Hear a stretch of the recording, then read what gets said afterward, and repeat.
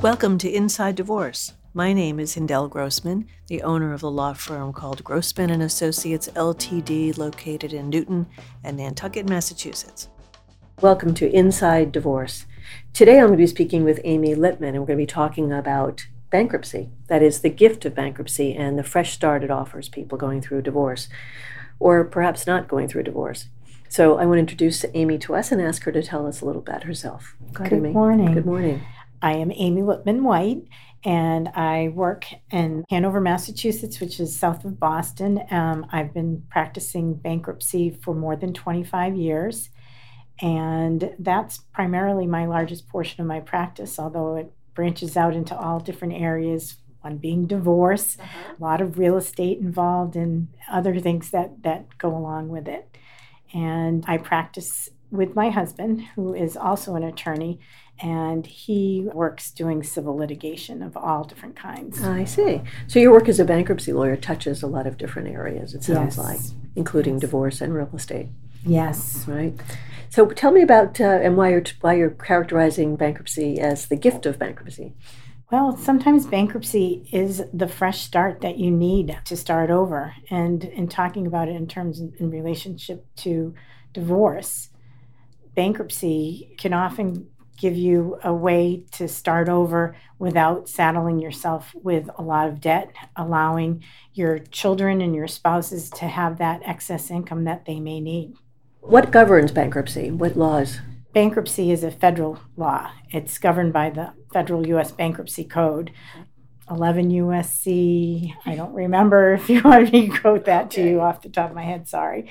But most of those code sections are, you have choices in Massachusetts. You can use what they call exemptions. So when you file bankruptcy, the idea to give you a fresh start is not to leave you with nothing, because how could you possibly start off fresh if you had nothing to go forward with? Yeah. So you can have an exemption if you can choose in Massachusetts between a federal exemption or a state exemption.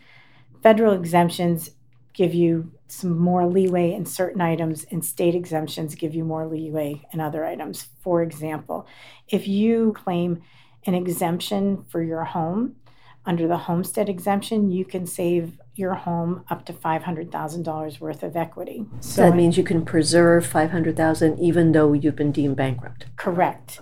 So the example would be and this generally isn't the case, but you could have $1 million home, a $500,000 mortgage, and a $500,000 in equity, and that would be preserved under the bankruptcy code.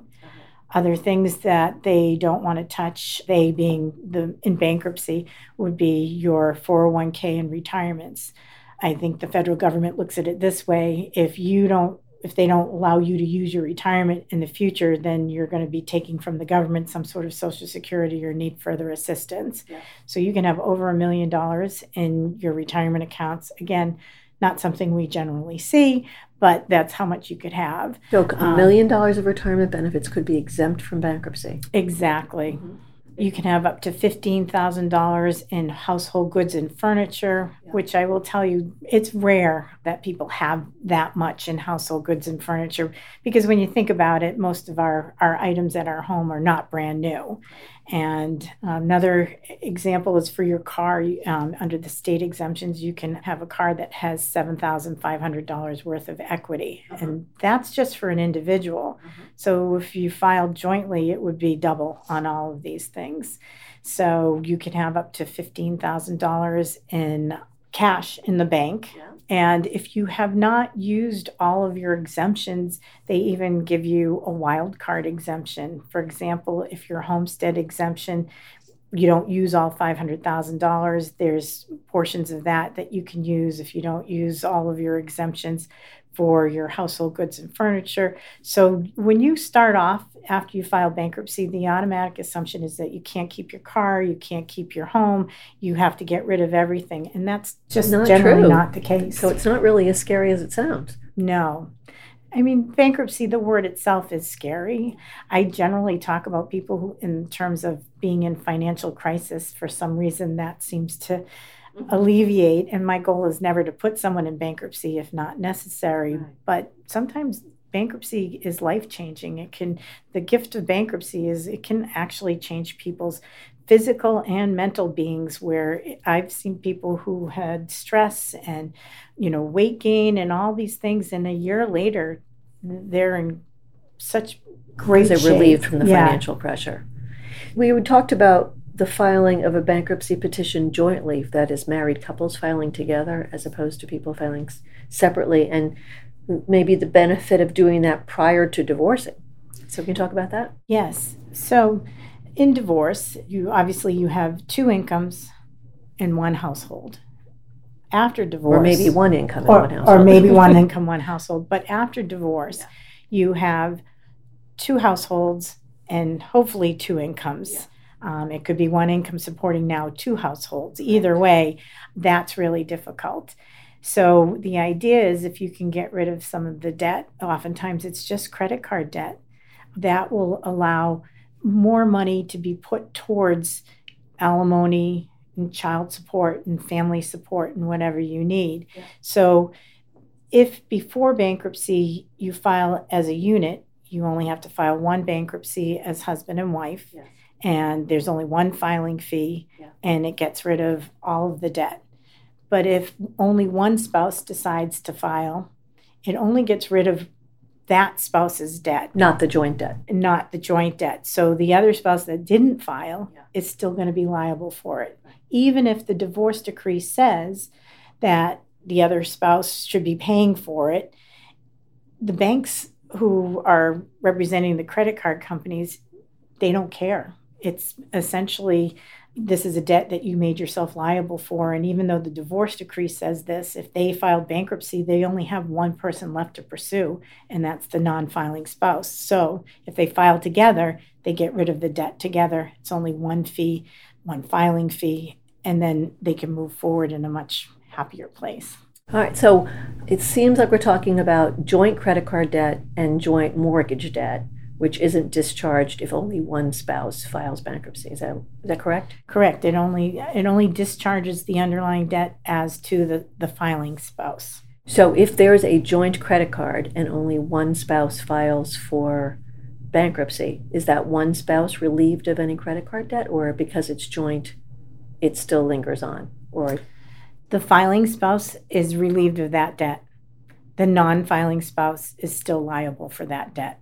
100%? I mean, if the credit card 100%. is a $10,000 balance, the filing spouse is relieved of the $10,000 credit card balance, but the spouse that didn't file bankruptcy is stuck with the whole $10,000. That's right? Correct. Okay. The same with the mortgage.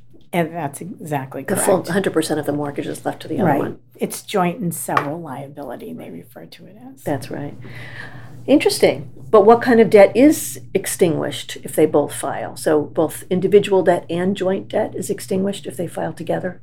Yes. File bankruptcy together? Yes. So oftentimes, one spouse will have a credit card for stores. Usually the women have the different clothing stores and Macy's, and the husbands will have Home Depot and Lowe's. And that's probably a stereotype because it crosses over.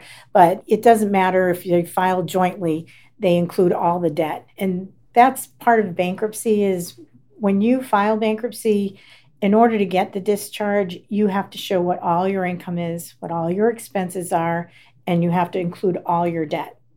Now, there are certain debts, like we said, your mortgage that won't get discharged, and your car loan that won't get discharged. Those are what they call secured debt, and they're secured by the home and by the car. Well, those debts are secured, so the other debts are not secured. So the other debts that aren't secured, like credit card debt, that's discharged in bankruptcy. 100% is discharged. Discharged meaning eliminated, right? Thank you for pointing that out. I'm talking in terms of a Chapter 7, which is when there's not enough income your income is just meeting your expenses, and there's really just not enough to pay those credit card or unsecured debts. Unsecured debts could also be medical bills, almost any kind of bills that are not secured by an asset. Yeah. So those will get discharged. And that's in the Chapter 7 area. Then there's also a Chapter 13 if you're over a certain amount. If you earn over a certain amount, they have what they call the means test, meaning an average test. But that averaging test is often, I refer to it as the mean test, because usually people's income and expenses are as such, even when they're over this limit of what they earn, they still can't do it. But sometimes we have to squeeze out at least some where they might pay a percentage of the debt if they fall over the means test, over the average. So people might think that that sounds like a terrible idea, but if you're paying minimum monthly payments on your credit cards, they'll double and triple within a very short period of time. Because the interest rates are higher. Because the interest rates are higher and it gets tacked onto the principal and it doesn't cover everything. So they increase exponentially. Where at Chapter 13, it might be as low as a $50 payment a month, and a percentage is paid to each one of the creditors that file a claim saying that they're owed money. So that can be as long as 3 to 5 years. And it sounds like a long time, but it really isn't. And it really does save people. And it doesn't mean that you couldn't get divorced after the fact, even while you're in bankruptcy. It just allows people a little reprieve, because when you start thinking about minimum monthly payments, one credit card, if people have, multiple credit cards, sometimes they'll have 15, 25, you never know. So if you think about it in terms of that, if you're only paying a small percentage and it stops the interest from accruing, it stops late charges from accruing, and there's an end date to it, and you only have to pay that percentage, it makes a big difference. Oh, so it freezes the balance on the credit card at a particular point in time. Exactly. Bankruptcy court does. And then there's a payment plan to pay off that frozen number. Exactly. Okay. It must prevent people from getting new credit cards, you would think. You would think. Years ago when I started out, it was hard to get a credit card. They're giving them to kids in high school and right out of high school. It's really scary. And we do go around and try and educate through the bankruptcy court. We have a program. We go into the schools and try and educate kids to make sure that they're aware of it. That's wonderful. Teach kids early. Exactly. About debt, the danger of debt. Exactly. Especially, for kids, student loans are a huge issue, and we're usually in the high schools. Mm-hmm. And what they don't realize is after their student loans come out, how much it affects their credit and how they're going to be able to move forward. Mm-hmm. They can almost always get a credit card, but those are tough to pay back with student loans. Yeah, I see. And it's tough to get a mortgage. Let's just talk about student loans for a moment. Are those dischargeable in bankruptcy? Student loans, as a general rule, are not dischargeable in bankruptcy. Student loans are considered a federal debt. They don't discriminate who they give them to. So you could be 65 years old and going back to school, and age doesn't play a factor, and nothing plays a factor on them. So because they give you these loans, there's really almost like a no questions asked. They don't let you discharge them as easily. If in fact, there's something that significantly happens to you where you can never work again, there are exceptions to every rule where they'll allow that. Also, it depends on what kind of student loans you take out, because there are two different kinds. There's federal and then there's private. Always take federal, never take private, because federal you can consolidate. They have programs called the William D. Ford program. And I'm getting off topic, but a lot of times in bankruptcy, if someone is trying to discharge a student loan, usually they're referred to the Ford program, which they have income contingency programs where they'll check what your income is, and you may have to pay as little as $0, and they'll follow up on it on an annual basis. But as a general rule, student loans are not discharged in bankruptcy. Okay. Like those come up in divorces sometimes. Yes. And it's usually a big number and makes it very difficult, I can imagine, because if the spouse who is going to be paying support also has to pay these student loans, it makes it much more difficult, which is why freeing up any other income, if necessary, is so important. Yeah, I can see the merit of that.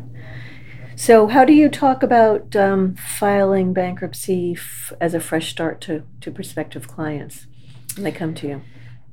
Well, unfortunately, people will almost try anything else before they want to use what I call the B word. Yeah. And in this case, it's bankruptcy. So they're usually, when they're coming to me, they're at the point of no return where they know that they don't really have a choice. Oftentimes they'll try and go through these loan consolidations. I'd like to know what the percentage of them that actually work, because sometimes they'll have spent 2 or 3 years trying to pay off these debts, only ending up in bankruptcy 2 or 3 years later, where 2 or 3 years later they could have already been done with their fresh start and moving forward. So it's an interesting idea of trying to convince people who are thinking about divorcing to first file bankruptcy, eliminate some of their debt, individual and joint debt. Right. And then really start with, have a fresh start. Right. And that would only be in the case if they don't have the income to do it, which I don't know about you, and of course I'm dealing in a different world, but a lot of my clients who have that's why they're coming to me, is because they've already gone through a divorce. So the benefit of it is really, it frees up so much more income and so much more headspace for people to focus on what's truly important, is their lives and their children after the fact, after divorce. So let's talk about the timing. Can people file bankruptcy and be divorcing at the same time? Yes. Until the divorce is final, they can file a joint bankruptcy. I mean, they can also file separate bankruptcies, but you can do that at any time. And bankruptcy doesn't generally stop the divorce, where in almost any other case, if you're involved in any litigation, you file bankruptcy, that stops the case, because usually there's a debt involved. And that's another reason people could file a bankruptcy, is that there's a debt that they couldn't pay back. Yeah. And it's so insurmountable.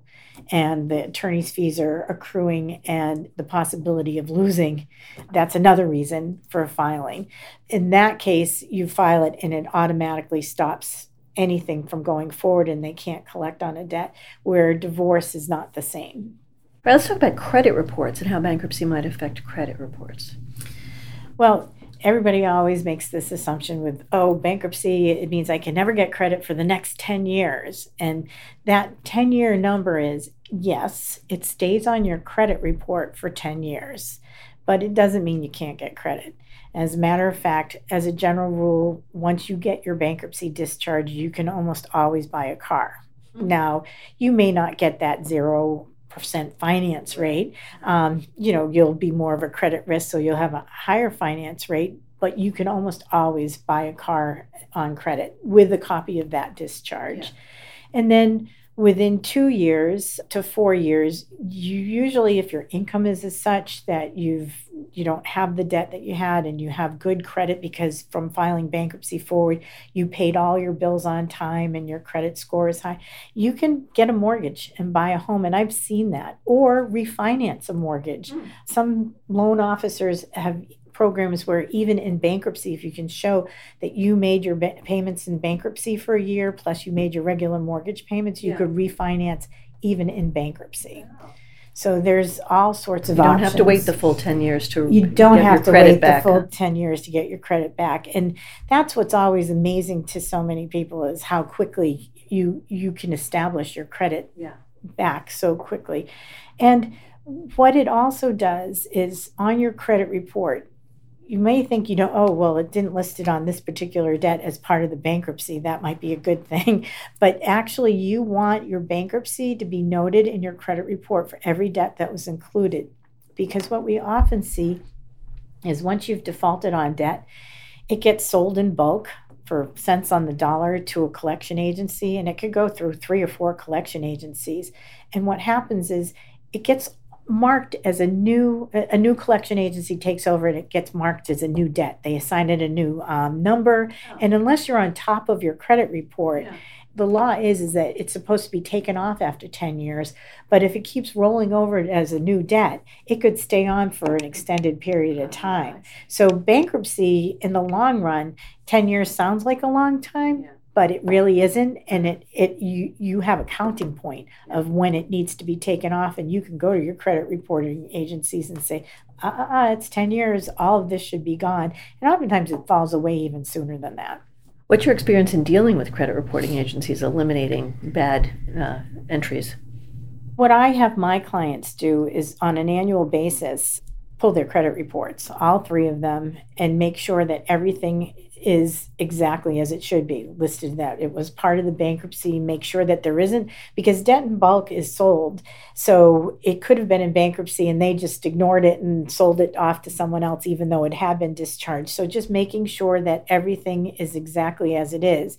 And in that case, there's always a sheet attached where you can dispute, and you can simply just dispute it, saying, I dispute this debt. It was included in the bankruptcy. Here's a copy of the page that it was included in the bankruptcy. Here's a copy of the discharge. Please remove it. And that makes it simple. Yeah. But if your clients don't follow up on it regularly, that's when you run into issues. I see. Something incorrect on the credit report can hound a person for a long time. And the credit reporting agencies have 30 days to resolve it. So when you notified the credit reporting agency, once they get notice, and I'm always big on making sure you send it certified so you have some sort of, or if not certified, with some sort of return receipt so you have some sort of counting point. They may get back to you and say, well, we checked with this creditor and they said that you owe it. And then there's a whole other aspect of it. I see. Wow. So the gift of bankruptcy gives a fresh start. And if people who are thinking about divorce can actually cooperate long enough to file bankruptcy and get rid of some of their joint debt, well, joint and individual debt, then they're starting a divorce with more hope of a future, financial security. Absolutely. Absolutely. I mean, I think of daycare costs and how expensive they are nowadays. If you're not paying those payments to these credit card companies, and now where you might have a child where you have to take care of and put in a daycare or pay for more child care on a regular basis, now you have that ability and it allows you to work. Yeah. Yeah, I see the benefits of it. Well, it's something new to discuss with divorcing clients, certainly, to tell them what that option is. Is there anything more you want to tell our listeners about the gift of bankruptcy? You know, the only thing I actually didn't touch on and I'd like to add is mortgages, because it's a little bit tricky with mortgages. With a mortgage, oftentimes one spouse will still remain liable for, in the divorce decree, they'll say this person is going to take over the mortgage. But the banks will not change who's in charge of the mortgage. And the problem is oftentimes that someone can't refinance right away to get that other person off the mortgage. And so in the divorce decrees, they'll set a future date after the kids have graduated high school or college or whatever the reason will be. So when one spouse is unaware of what's happening with the mortgage and the other spouse stops making payments on it, that's really critical that the spouse who's not responsible for the mortgage also be and have access to that information. Because what I see is after the fact, after the divorce, and the divorce decree says, let's use this example as husband has to pay the mortgage and wife is not responsible for it, but wife is actually living in the house. I mean, it can get to a point where the house is almost in foreclosure or about to be foreclosed. And the wife turns around and said, well, the divorce decree said he was responsible for it. And if you're not getting the notices or getting the statements on a regular basis, you know, you want to know. So you want to just make sure. And then finally, as far as mortgages are concerned, when you file bankruptcy, when you have a mortgage, you have two documents. You have a mortgage and you have a note. Right. And bankruptcy discharges the note, but the mortgage is the lien on the real estate stays? Secures the lien on the property. So if the house gets foreclosed on, not that we ever want that to happen, but if that happens, that underlying debt is discharged. So you're not going to be responsible for if there's a $100,000 or $200,000 balance. If you file bankruptcy, whether it's 5 years ago, 10 years ago, and you didn't reaffirm that debt, reaffirmation means it's as if you never filed bankruptcy. That's a document that you'd sign. And as an attorney, I would never have my client do that on a mortgage. So you're not liable for it.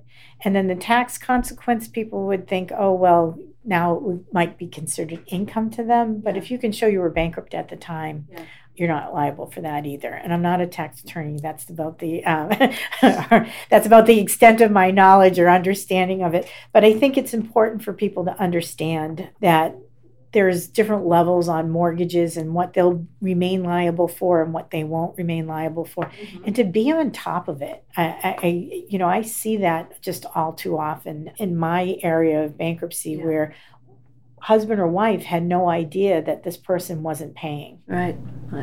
It happens a lot. So I'm confused. So the bankruptcy court can discharge a promissory note that's the underlying obligation for a mortgage, even though it's secured? Well, because it's secured, you're still going to pay on it. Yeah. So it's kind of in a theoretical way that you're looking at it, because that security interest is the mortgage that's put against the property at the Registry of Deeds. Right. So if you don't pay that, then you can be foreclosed on. The lien remains on the property. But so the lien remains on the property, which is attached to the note. Yes. But if the mortgage is gone, the note was the unsecured part of it. So it's really, when you're talking about security and security interest, it's the same thing. It's probably an easier example with a car. Uh-huh. If you don't pay for your car, they'll take the car back. Sure. But if I file bankruptcy, then I'm not going to be, for that person, I'm not going to be liable for that car if there's any deficiency, which the deficiency is the amount owed less what they sold the car for, and that's the difference. So yes, the underlying note, once the security interest is gone, is now an unsecured debt, and you're no longer liable on once it. The property is foreclosed. Right. Okay. Or repossessed. Once that piece of whatever that security interest was is gone, then it becomes unsecured and it's discharged. Yeah, I understand. Yeah, it's complicated when people are divorcing and there's a mortgage on the marital home, for example, a note and a mortgage on the marital home, because often one spouse remains in the home, and that spouse is often the one responsible for paying the mortgage, even though the note and the mortgage are in both names. It obviously continues to tie up the credit of the spouse who's outside the home, so they can't maybe get a mortgage on another piece of property if they want to. Right. Also, their credit's tied up with timely paying the mortgage that's on the marital home. And if the person who's obligated to pay that monthly mortgage payment doesn't pay it timely, the other spouse's credit is affected unwittingly. We often put in divorce agreements that the spouse who's staying in the home will either refinance within a fixed period of time and remove the other spouse's name. And if they can't do so within that fixed period of time, then they'll put the property in the market for sale. So sometimes, though, some person doesn't cooperate with the refinancing process or the listing for sale process, and we have to use other means to press that to happen. Or you'll see one of them file bankruptcy, and then you have some issues of whether how quickly you can force that issue. Can you make someone refinance? Can you force someone to sell? Those are questions that get a little bit more difficult. That the facts are tough. Yeah. Well, it's an interesting, complicated area where our worlds overlap in the world of bankruptcy and divorce, right? Correct. Thank you, Amy. Is there anything you want to add? It's been really enlightening. No, thank you. It's been a pleasure. I'm happy to be here.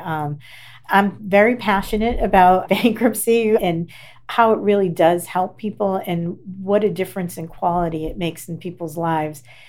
And I really fight with the stigma of it all, because my clients who have done it feel so good about themselves. And I always tell them, you can beat yourself up as much as you want or not, because this is something that's been there, that's allowed by the government. It's afforded to you. It's a right that you can use.